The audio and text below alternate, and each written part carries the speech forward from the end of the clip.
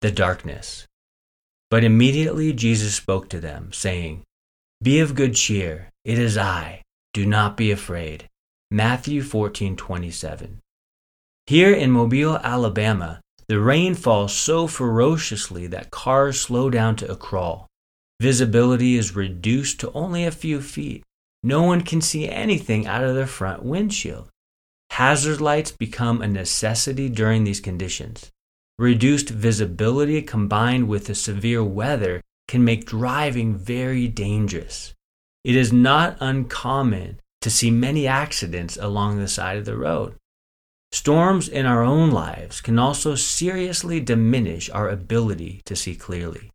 With reduced visibility, we feel like we're driving blind, causing us deep anxiety. Our faith is tested as we wonder what God is doing.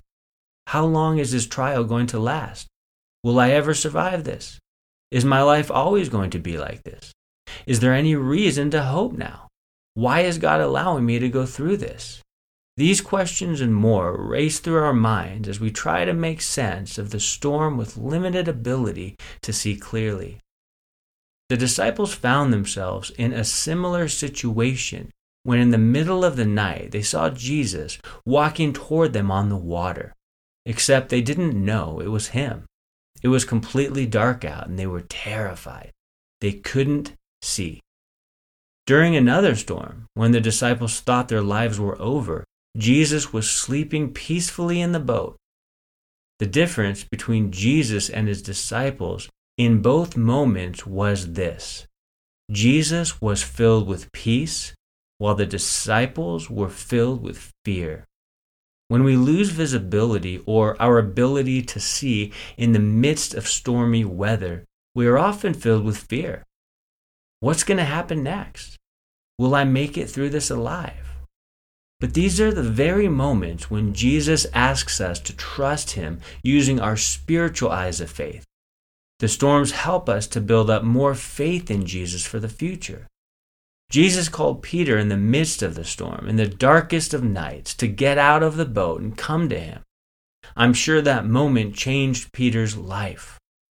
Sometimes we need storms to impair our physical sight and human understanding so that we can see through the eyes of faith. Storms can peel away the lens of pride that many of us hold on to. They remind us that we cannot live this life without the Lord. To fear is not our only recourse when caught in the midst of a storm.